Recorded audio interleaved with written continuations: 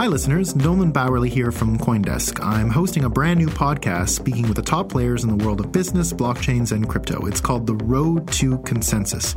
We're posting the first episode here, and if you want more, then please subscribe to the link in the show notes. And if you like what you hear, then please join me at Consensus, the industry's largest gathering. That's May 13th to 15th here in New York City. You can find tickets at consensus2019.com. And now on to the episode. Welcome to Road to Consensus, the podcast designed to help you get smart before Consensus 2019. Here we'll feature speakers past and present who are behind the stories and trends moving this industry forward. I'm your host, Nolan Bowerly, and today we're joined by Jacob Travinsky, an attorney with the law firm Cobra Kim. Welcome, Jake Travinsky, to CoinDesk Global Studio One here in New York City. Hey, Nolan. Thanks for having me.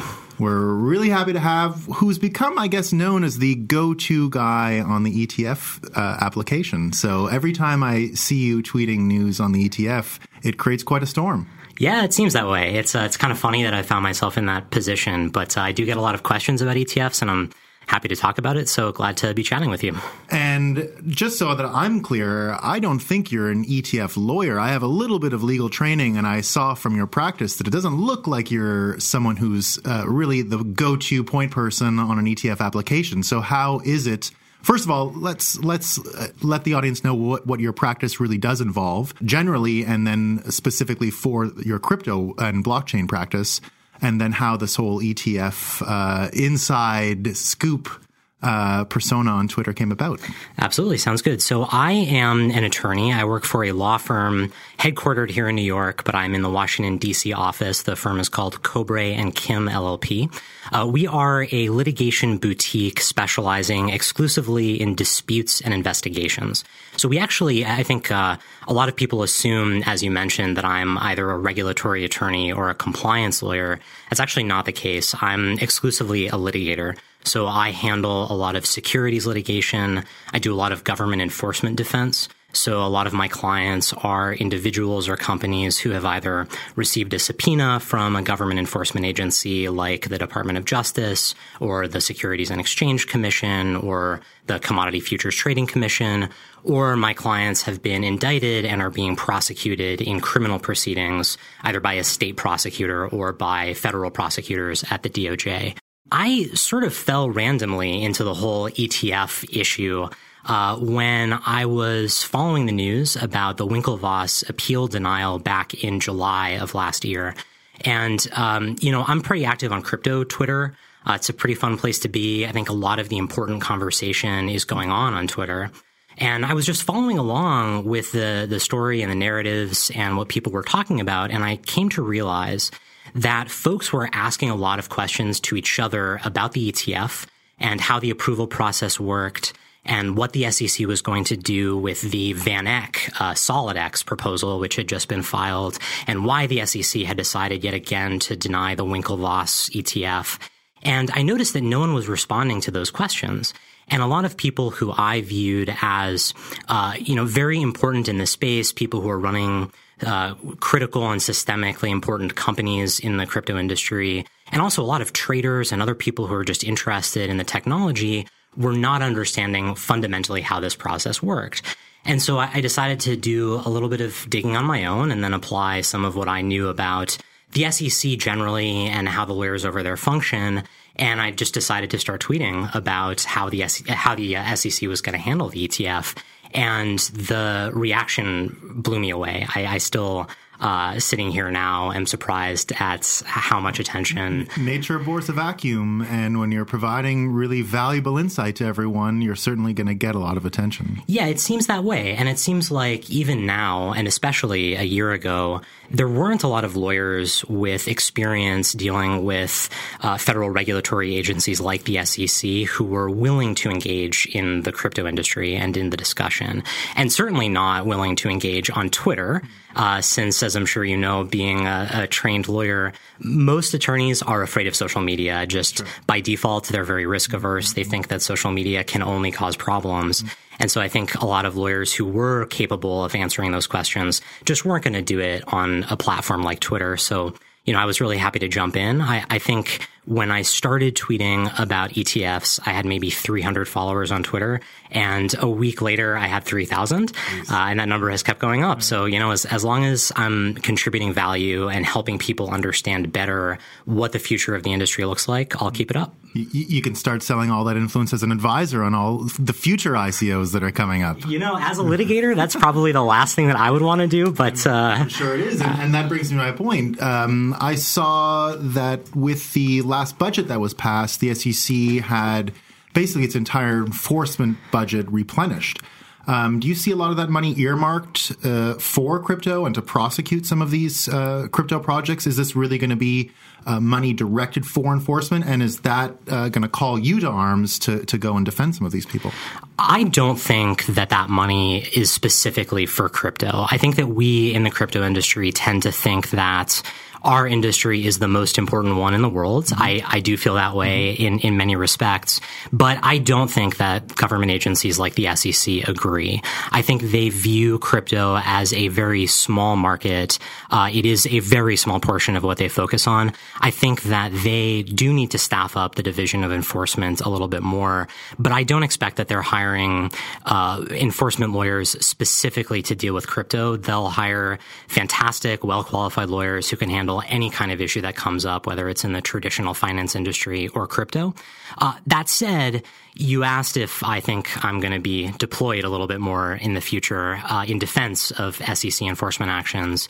I definitely do think that's the case. I think that the SEC is continuing to ramp up their enforcement efforts, and with even more firepower as they staff up a little bit more, I think there will be even more enforcement actions going forward. Particularly for any egregious case where they see that there's definitely been some misleading practices, misleading advertising, and they'll go and make an example. And do you sort of, when you're looking at a case to take on, is it a situation where you say, okay, these guys were unfairly prosecuted, or they're going to unfairly prosecute these people? Like, what's your standard? How do you decide whether you're going to take on one of these companies? Because you have to do the same kind of a due diligence, I imagine, that an investor would. You have to know exactly what this project is about and whether you're going to put your credibility behind it.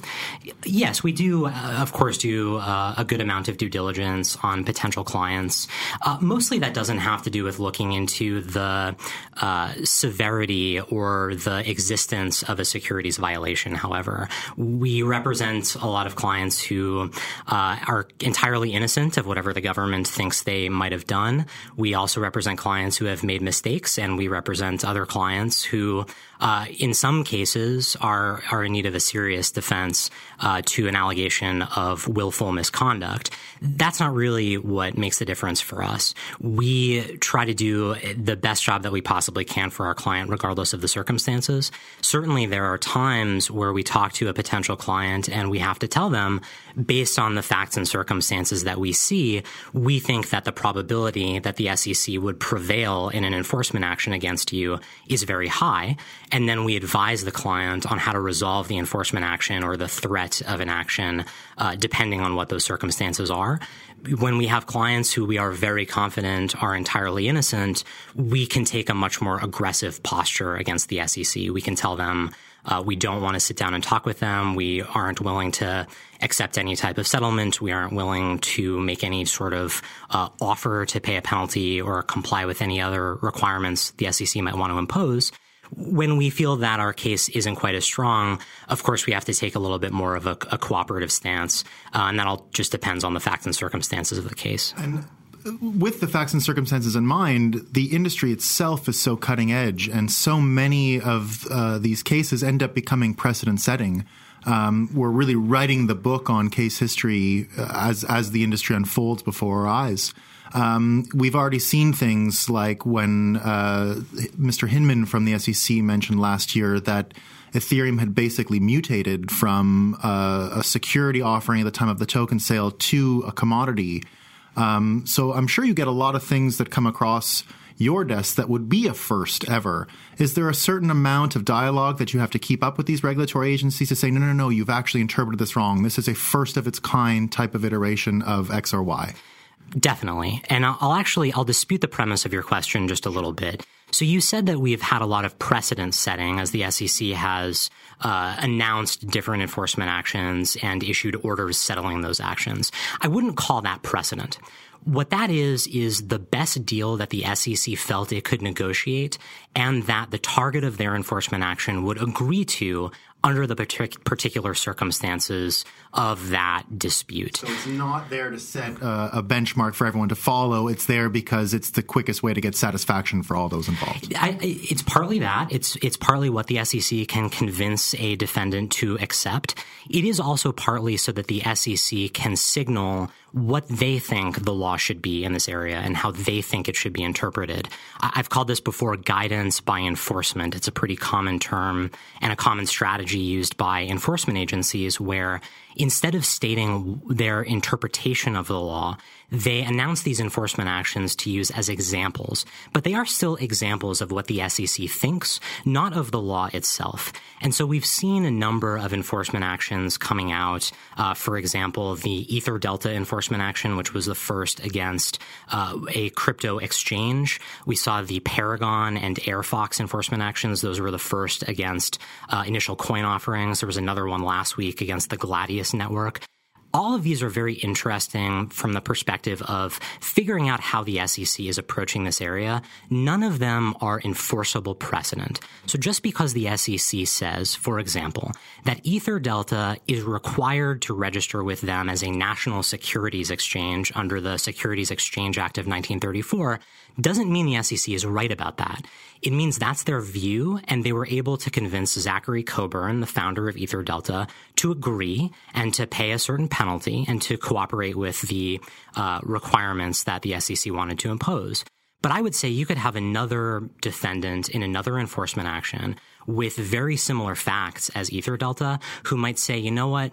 I don't believe that the SEC's interpretation of the law is correct. I don't believe that an exchange like Ether Delta should have to register as a national securities exchange. I'm going to force the SEC to prove it in court.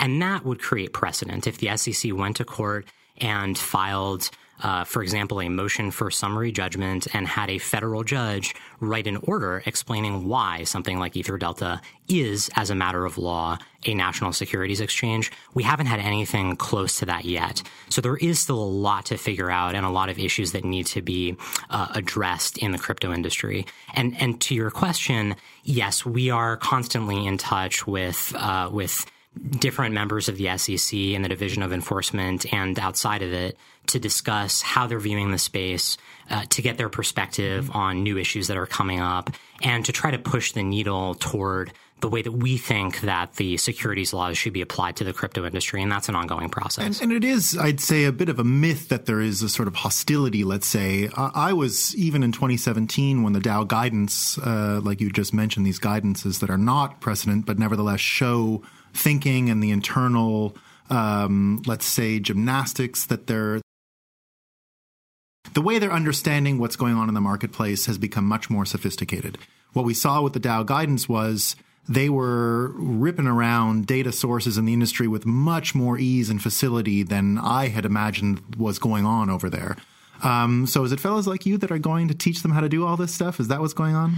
I would give more credit to folks like Peter Van Valkenburg and Jerry Brito over at Coin Center and other projects that are going in just to talk to the regulators. You know, one thing about being a litigator or being a defense attorney like me is we only talk to the regulators when we have to, when we're doing it on behalf of our clients. We aren't going in just for the purpose of educating them unless it's in the context of a particular subpoena that we've received or a potential enforcement action that the SEC is considering. I really think that it falls to organizations like Coin Center and the Blockchain Association, which is a new trade association started last September, to really encourage regulators and politicians alike to get a better understanding of this space. And I think they're doing a very good job of that. So for someone who is tuned into a very sophisticated and complex area of law, like securities law and commodities laws, you've seen an entire population of retail investors around the world suddenly become acquainted with what were really obscure and difficult to access laws before. and regulations. And now all of a sudden there's a tremendous education that's gone on, and you have an entire group of people that have become literate in securities law. How, I guess, personally satisfying is that? It would be, I guess, for a lot of people in Bitcoin that all of a sudden everyone could just talk to you about your actual field. Has that been an interesting development that you didn't see coming? I definitely didn't see it coming. I think I didn't see it coming because securities issues are not inherent to the crypto industry. Securities issues are only inherent to the offering of an investment contract or some other financial instrument by someone who is trying to raise money on the promise that the sale of that financial instrument will yield profit for an investor. That is not inherent to the crypto industry at all. That's not something that happens with Bitcoin to begin with in the first place. And so I think I never imagined that the ICO boom, which was, of course, enabled by the ERC-20 standard on Ethereum, would end up being such a huge issue for this industry, that so many different crypto-based companies would decide to fundraise not through traditional means, but through an ICO, which in many cases is an unregistered securities offering in violation of the securities laws. I will say it has been interesting. I'm not sure I would call it fun that so many people have started learning about this area of law. It is definitely satisfying, at least. It's at least a little bit satisfying. It's definitely still surprising to me when I start talking to someone with no legal training at all, and they want to talk to me about how you define the common enterprise element of the Howey test. And it's something that normal people would never engage with or learn about.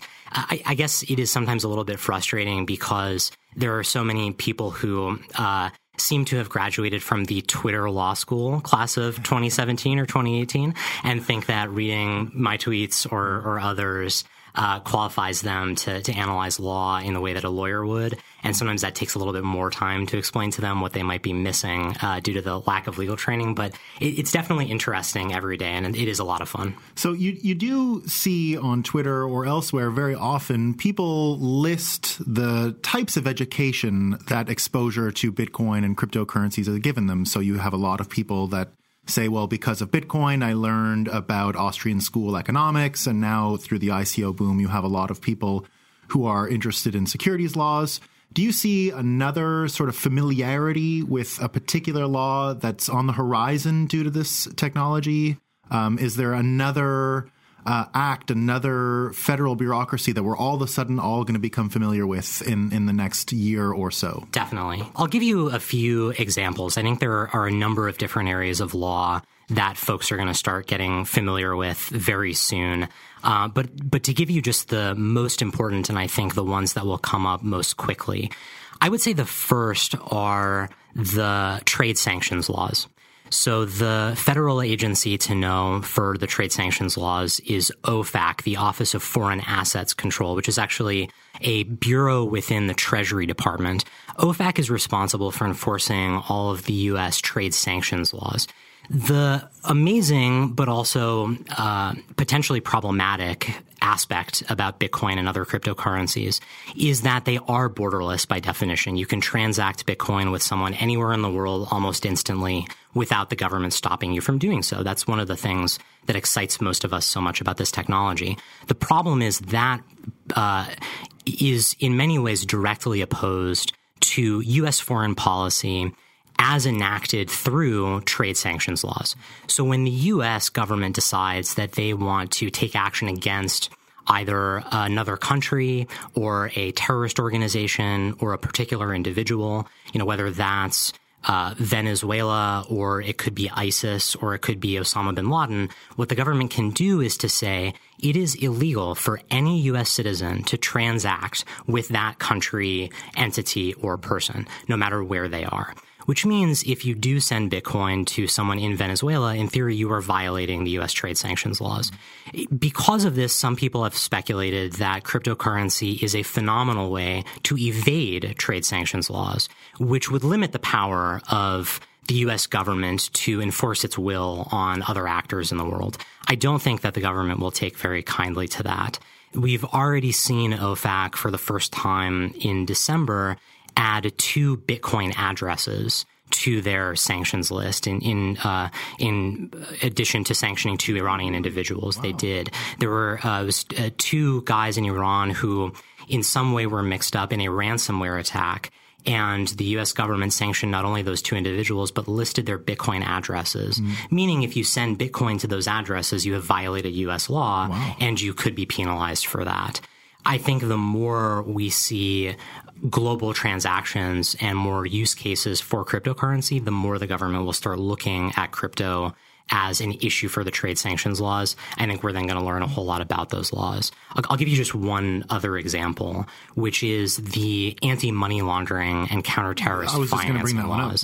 Yeah, and it's another bureau of the Treasury Department that enforces those laws called the Financial Crimes Enforcement Network, FinCEN.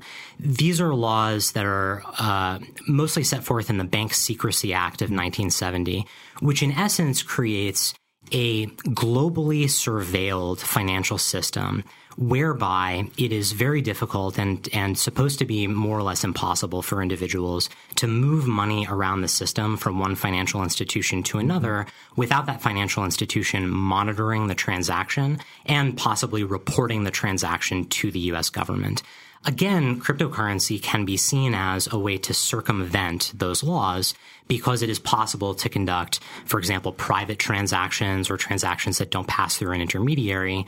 And again, the government is probably not going to look very favorably on that. I would say it's even different than circumventing the laws. It almost breaks down the enforcement relationship that has been established, which can be, I guess, summarized with both OFAC and the Bank Secrecy Act. What you basically have are the deputization of the financial system to enforce the laws of America.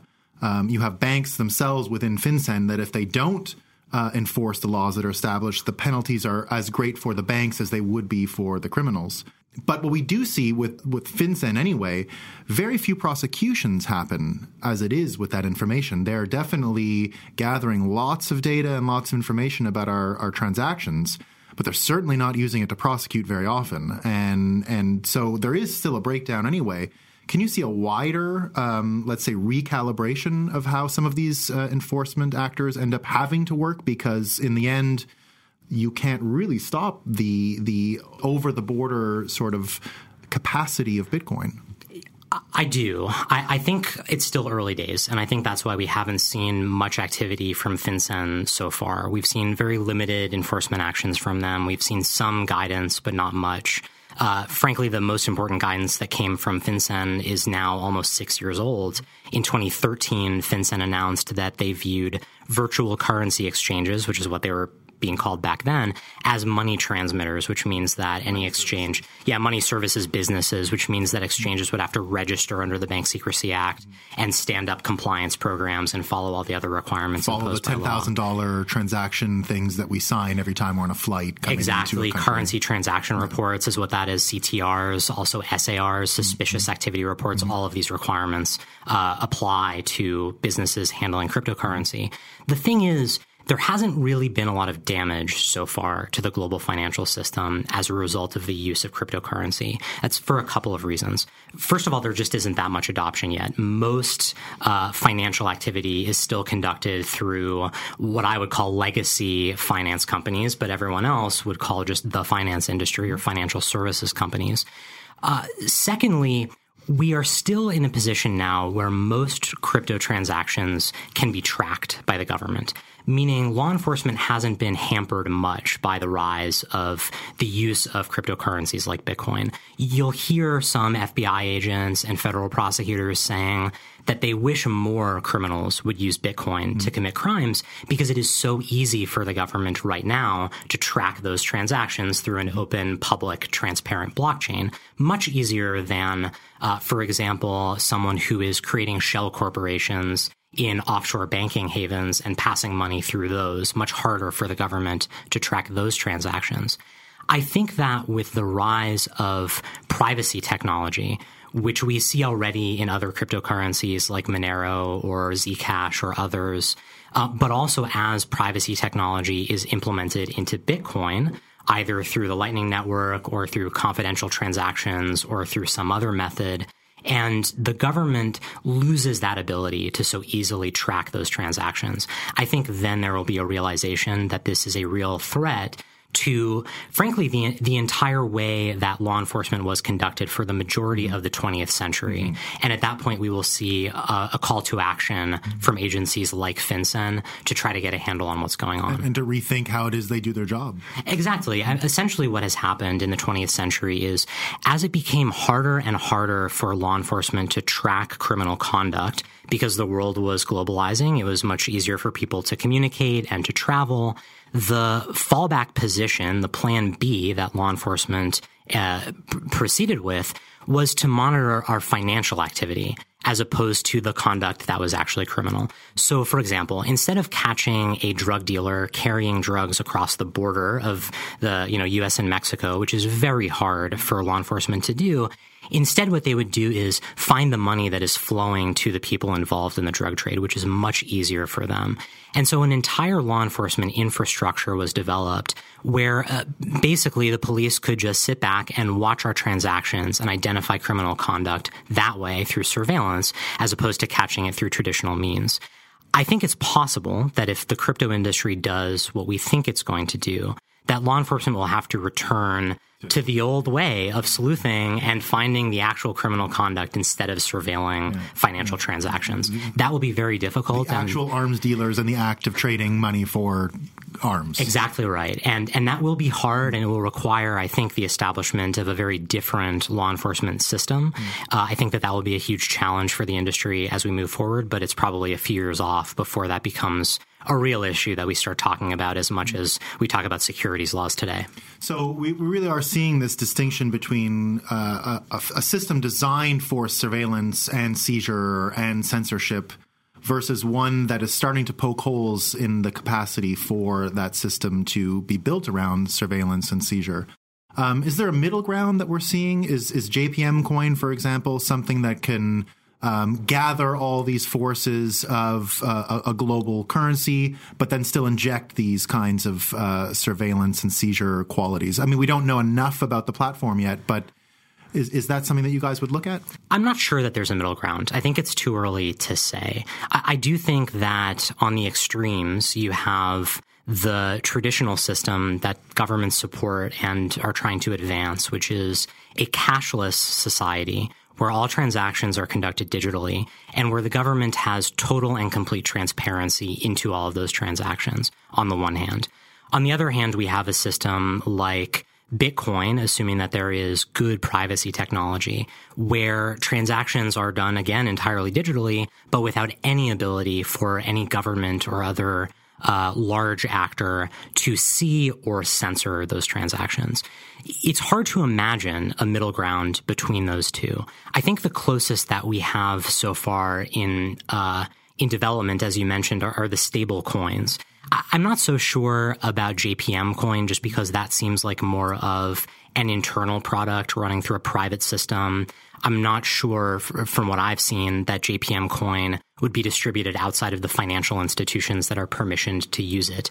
But other stable coins like, I suppose, Tether or USD coin or Gemini's coin, Trust coin, all of these types of stable coins, in theory allow people to transact digitally and may offer some level of privacy, but would still have an inherent attachment to the fiat currency system. In other words, the way that Gemini's stablecoin works is Gemini issues the coin and Gemini allows you to redeem the coin, but Gemini will only allow those redemptions for specific people for whom they have performed know your customer due diligence. So if you want to get dollars back from Gemini, they have to know who you are, and they will only issue the stablecoin to people who they know. But in between those 2 points, the stablecoin can be transacted by anyone, anywhere. And so that might look like a middle ground, but it's unclear whether any of these stablecoins will really succeed. So basically, the story that has been going on for a while in this industry, and one that I'd say most people are pretty in line with, which is the regulation on the on-ramps and off-ramps. So when you're transacting from a fiat into a cryptocurrency, then there is some KYC that everyone agrees is probably a good idea. But if you're going from crypto to crypto, let your keys fly. It seems like that's possible, but of course it all depends on what the technology enables and what the government is able to do with it. Jake, it's been a real pleasure. I learned a lot. So this is great. As someone who was focused on law for a long time and then definitely put my entire career into crypto years ago, I keep up with what people are doing, but to hear someone who's on the front lines of litigation is pretty amazing. Yeah, it's my pleasure. Thanks for having me. It's been a real pleasure for me to be involved in this industry. I never thought that what I did would be so interesting to so many people. So I'm thrilled to talk to you and looking forward to Consensus in a few months. And Jake, we would like to steer our great audience to your deep Twitter insights that you share for free with the entire world regularly. So if you wouldn't mind sharing your Twitter handle with the CoinDesk listeners, that would be really great. Yeah, absolutely. Everyone can follow me on Twitter at jchervinsky. That's spelled JCHERVINSKY. Great, guys. Give them a follow. That's it for episode 1 of Road to Consensus. Thanks for listening. If you enjoyed the content, you can get a lot more of it if you register for Consensus at consensus2019.com. See you in New York, May 13 to 15.